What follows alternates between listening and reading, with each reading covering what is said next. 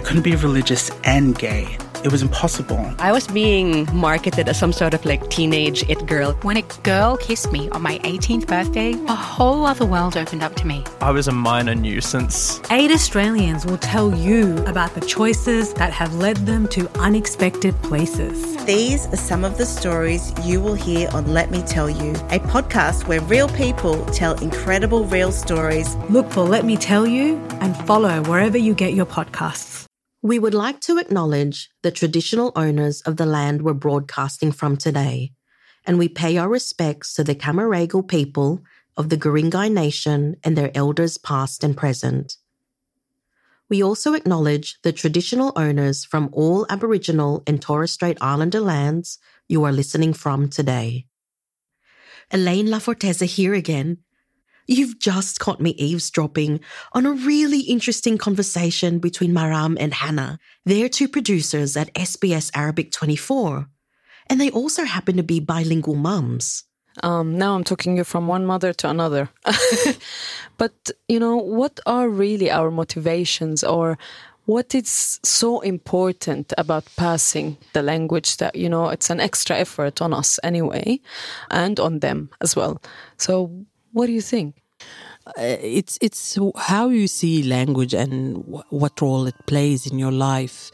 I remember when he was little, I and his dad were watching an old Egyptian movie. We laughed and we remembered our childhood and the first time we saw it. And my husband just looked at my son and he said, "Do you think when he will grow up, he will understand and appreciate our culture? What does this song, this movie, this joke means for us?" And it's this conversation, this question stayed with me, especially when I am very involved within Arabic media. I will be doing an amazing program, interviewing people, and I will go back, switch to English with my kids and think, wow, my kids will not know what impact Arabic language has on people in Australia. This added even more anguish for me. It's wow, my kids can't relate to it if they don't understand the role we play within Australia as Arabic speakers. If you ask parents why they think passing on their mother languages is important, nearly all of them would agree with Hannah. It's important because languages are the keys to our cultures. But in Australia, when your main language isn't English, using it on a day-to-day basis is not always straightforward, especially when we come up against racist attitudes.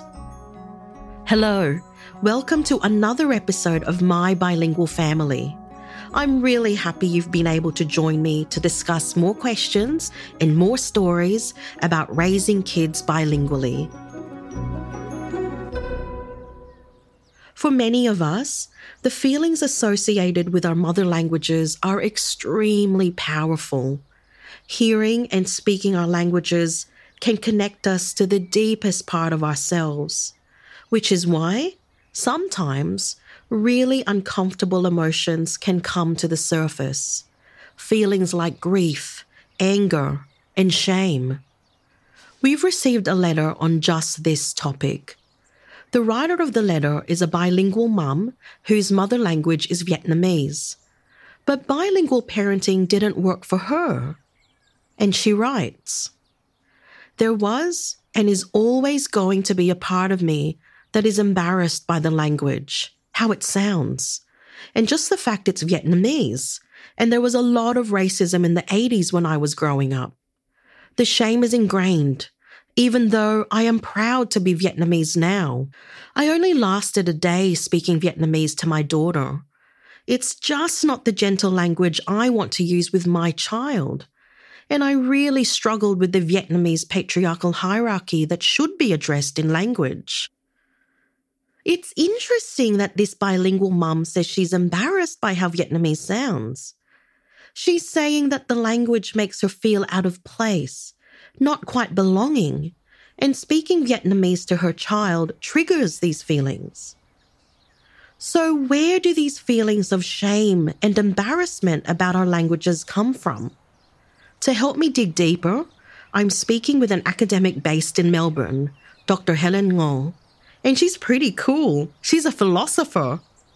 I come from a refugee family from Vietnam. We're Chinese Vietnamese, and I grew up speaking a couple of different dialects, but predominantly Cantonese became the dominant tongue that we continue to speak in at home.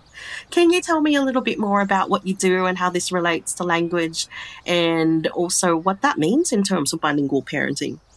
I'm really interested in looking at questions of racism, starting from the lived experience of racism and what does that feel like. And as I became a mum and decided that I would try parenting bilingually, I noticed that that reconfigured my lived experience of the world in ways that also touch on underlying questions of race and racism as well. I really like how you phrase that in terms of the lived experience of racism. And I've come across this letter, which is from a mom who shares that bilingual parenting didn't quite work for her. And part of the reason was, and she says, and there was a lot of racism in the 80s. The shame is an ingrained feeling, even though I am proud to be Vietnamese now. And that sparked something when you said that lived experience of racism. And so how do you think that challenges people to speak their language and then try to teach it to their children? Is there shame involved in trying to articulate yourself in your mother tongue? I think maybe the first thing to acknowledge is that we live in a country that has a very, very deep history of racism and settler colonialism where language played a really big role. At the point of invasion, we had 250 different Aboriginal languages and some 600 to 800 dialects spoken. We had the White Australia policy where non-European migrants could be made to a dictation test. It's a country where it's sort of steeped in this tradition whereby, in particular, the English language is prioritised and valued. Moving into a more contemporary context, I think we see the commitment to English as a dominant language in many different ways. The letter writer talks about the racism they experienced in the 80s, and being Chinese Vietnamese myself, I certainly relate to that and remember that. The rise of Pauline Hanson and One Nation in the 90s, the sense of moral panic that we saw played out really publicly when languages other than English had too much visibility in public life. So too many signs of restaurants and stores, etc., in other languages. There was this sense that, the Asians are taking over. Even though the public discourse and public sentiment has moved some way from that, I don't think it's disappeared. I think it's still there in many different forms. I see it even recently in social media groups where I've seen people get worked up because there were billboard signs that were not in English. And ironically, they were advertising classes for people to improve their English, and yet there was still this kind of panic of why are there so many signs that are not in English? And this is, today. It can be quite a hostile environment in which to speak a language other than English. And sometimes some of that gets internalized such that you can feel this sense of shame. Chào Mặt Trăng. Đêm đến rồi đây. Nhìn kia, bao trời đã tối đen như mực rồi. Bao nhiêu con mèo vậy đếm đi con? 1, 2, 2 mèo. Có 2 con mèo phải không? That's my producer, Sheila. She's also a bilingual mum, and here she's reading a bedtime story to her kids in Vietnamese. Đó là Mặt Trăng. Her kids are adorable, and this feels like the most natural, ordinary, daily family activity, which of course it is. Speaking our family languages is fine, as long as it's inside the home. But when those languages are heard in public spaces, somehow they're seen as out of place. But of course, this doesn't apply to all languages. European languages, they take on a very different meaning and value in our public life than lesser known languages or languages that kind of play along racialized lines. French, German, Italian are not just ones that have been taught for very many years in schools, etc., but they're ones that I think there's a general intrinsic valuing of the richness and the beauty that they hold, whereas Asian languages being taught in schools, they're valued insofar as they're seen as instrumentally useful. They're not necessarily seen as beautiful languages or philosophically rich languages. So I think there is definitely a different valuing of different languages that is in step with the racial and colonial history of this country. Chuyện nói với Mặt Trăng thôi mà. Tạm biệt các bạn. Gặp lại các bạn sau nha. Ôi tiếc quá. Mặt trăng đang cười kia. Chào trăng tròn chào các bạn. It's heartbreaking to think that shame you might feel about speaking your language can actually prevent you from experiencing precious moments like story time before bed in your mother tongue. But there's another kind of language shame that new migrants especially might have to contend with, and that's around speaking English. It's the first thing that migrant communities and refugee communities get criticised for if they don't speak English well enough. I think migrants, particularly non-white migrants, are held to a different kind of standard whereby they're expected to sort of assimilate and integrate. And a big part of that means speaking English and leaving their primary language behind or leaving it behind closed doors. It's quite telling to me because it shows how there's such an undervaluing of the linguistic agility that migrant communities really have.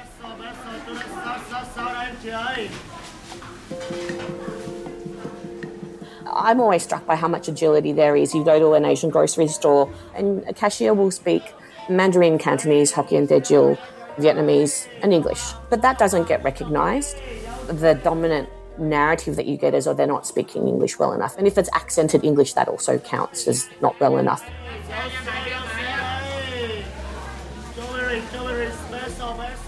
I really like Helen's idea of linguistic agility. It makes me think it's like yoga of the tongue, languages flexing and bending to help us maneuver our lives. And this is the multilingual reality many of us live in, using languages in all kinds of situations. And yoga of the tongue, or Pilates, or yoga lattes, if you prefer, is just part of our linguistic repertoire. When I speak with my kids and mum, for example, I use a mix of English, Ilocano, and Tagalog. There's something about just using the one language that can't quite capture what I often try to say. Kaslakastoy. When in the depths of mommy love, I say to my kids, Mahal kita mga anak ko. I love you sobrang sobra, nagasatak na nanang. My lola, my grandmother, used to say the same things to me when she was alive. I love you sobrang sobra. So I echo her love through my bilingual turn of phrase. But as Helen says, this multilingual agility is often not recognized or valued. And it's another way to make us feel out of place, like we don't belong. So is there an alternative? A different approach that takes a detour around these feelings of shame and not belonging, yet still values our linguistic and cultural heritages? To look for some answers, let's take a trip, a virtual trip, into the country, to Central West New South Wales. This is where Elisa lives. Selamat siang, nama saya Elisa. Saya tinggal di Young New South Wales. Orang tua saya pindah ke Australia zaman 70-an. Elisa was born in Australia, but her parents are from Indonesia, so Elisa speaks Indonesian.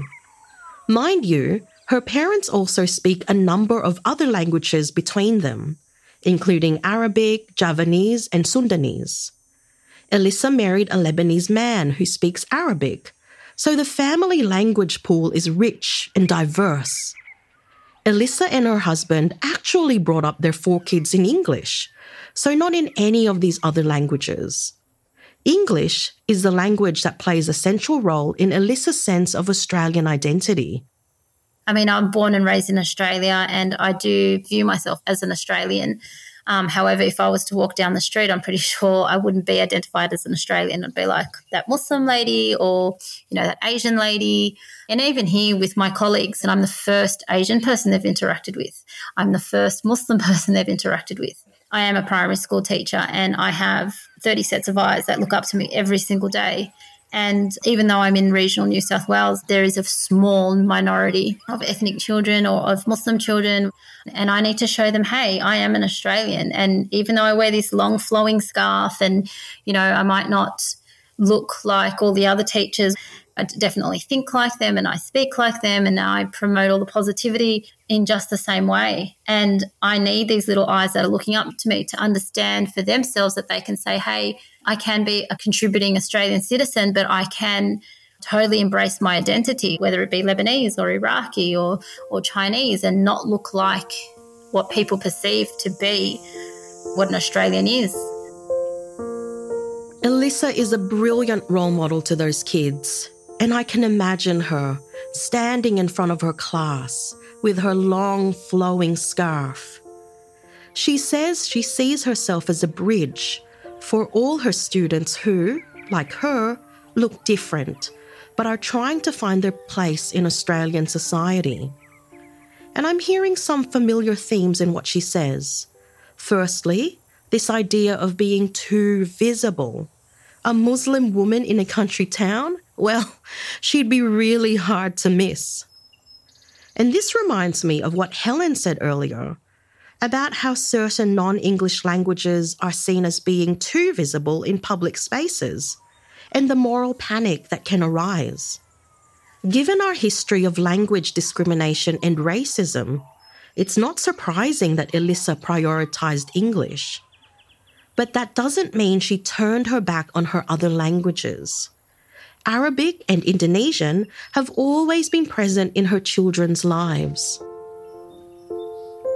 I have to say that I didn't try to teach them Indonesian. Like now and then I will speak to them in Indonesian just if we're joking around really. And my daughter herself, who is now in year 11, has decided that she wants to learn Indonesian on her own. So she's actually gotten dictionaries and textbooks and apps and is trying to read and understand and practice. And sometimes she practices her words on me. And that's why I do support it with my daughter, because maybe if she understands the language, then she can articulate herself better and be who she wants to or needs to be. Where I'm at now in life, I realise that I should have jumped on every opportunity with teaching my kids Arabic or cultivating the Indonesian. My mother-in-law has passed on. My dad's passed on as well. So even when we go over to mum and dad's, they're not even being exposed to her and my dad speaking Indonesian or Javanese. So those opportunities are lost without even realising. It saddens me. So, yeah, and, you know, my mother-in-law was always encouraging, and same with having that environment at my parents' house with the Indonesian. But I guess not all is lost with the Indonesian because I speak it and understand it myself, and, you know, mum is still around and I can encourage that.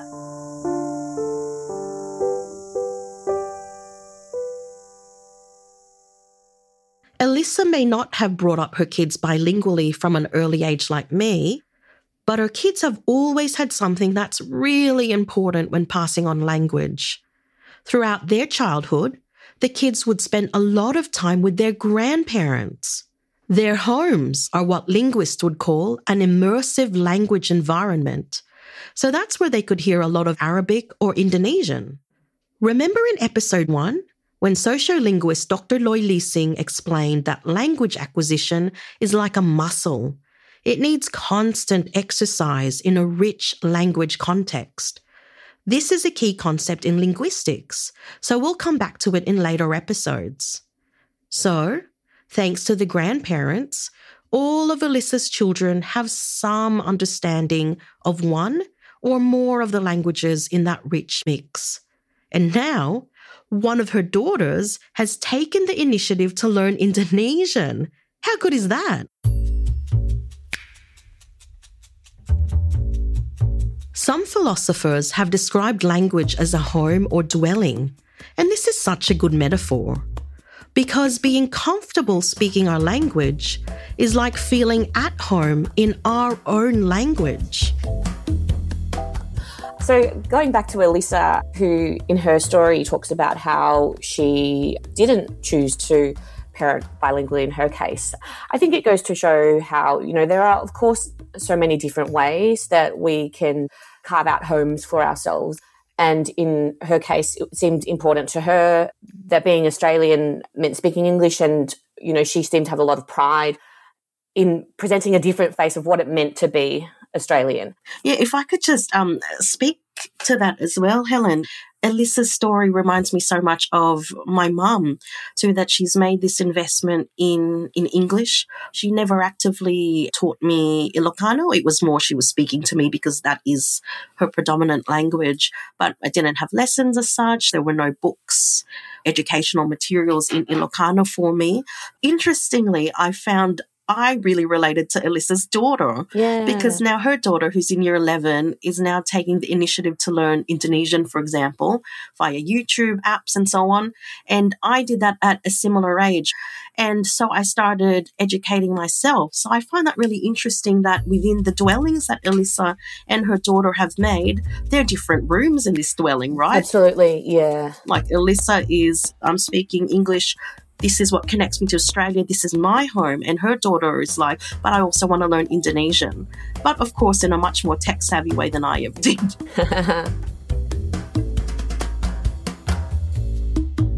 I think there are many different approaches, some of which might not entail an active bilingual parenting.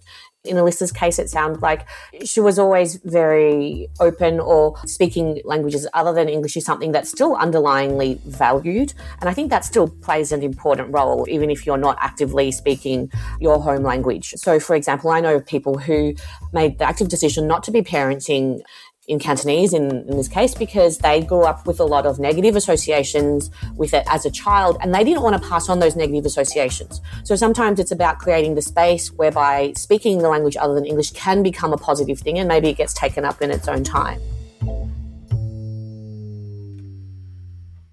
So where could pride be enabled through bilingual parenting?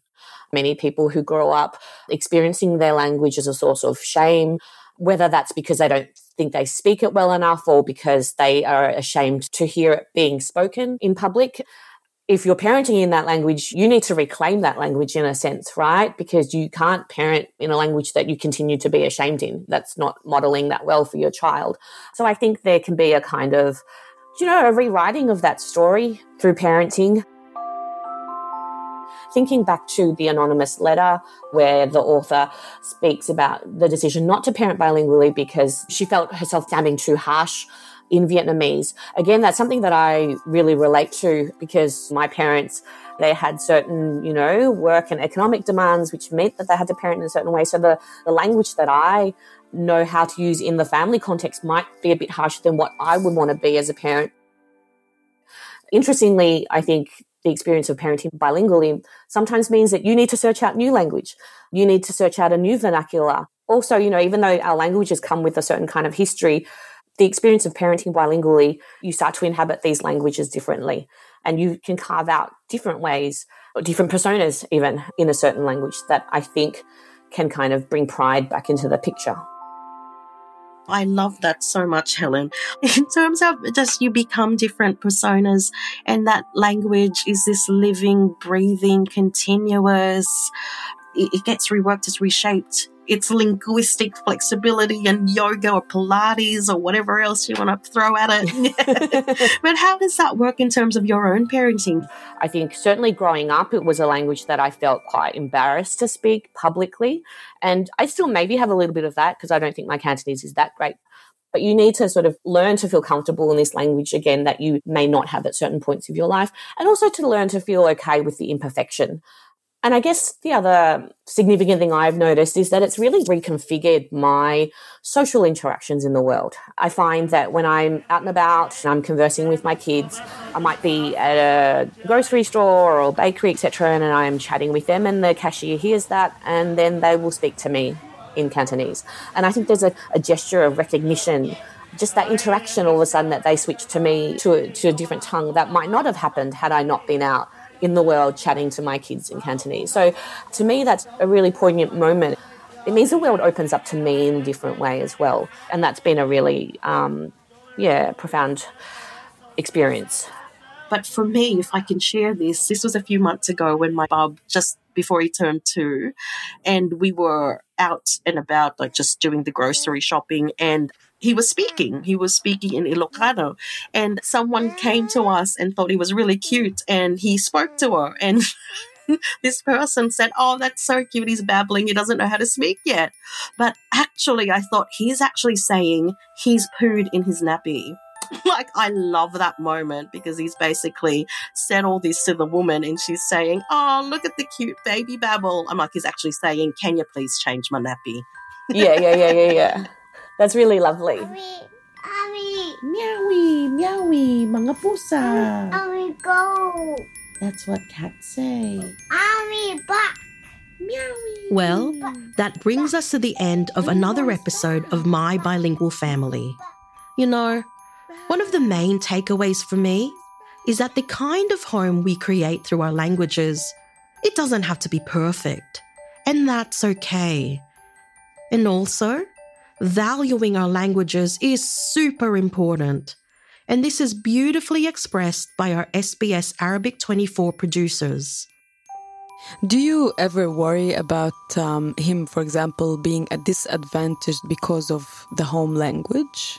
No, never. I think it's in a multicultural Australia, it shouldn't be. Well, I can't argue with that.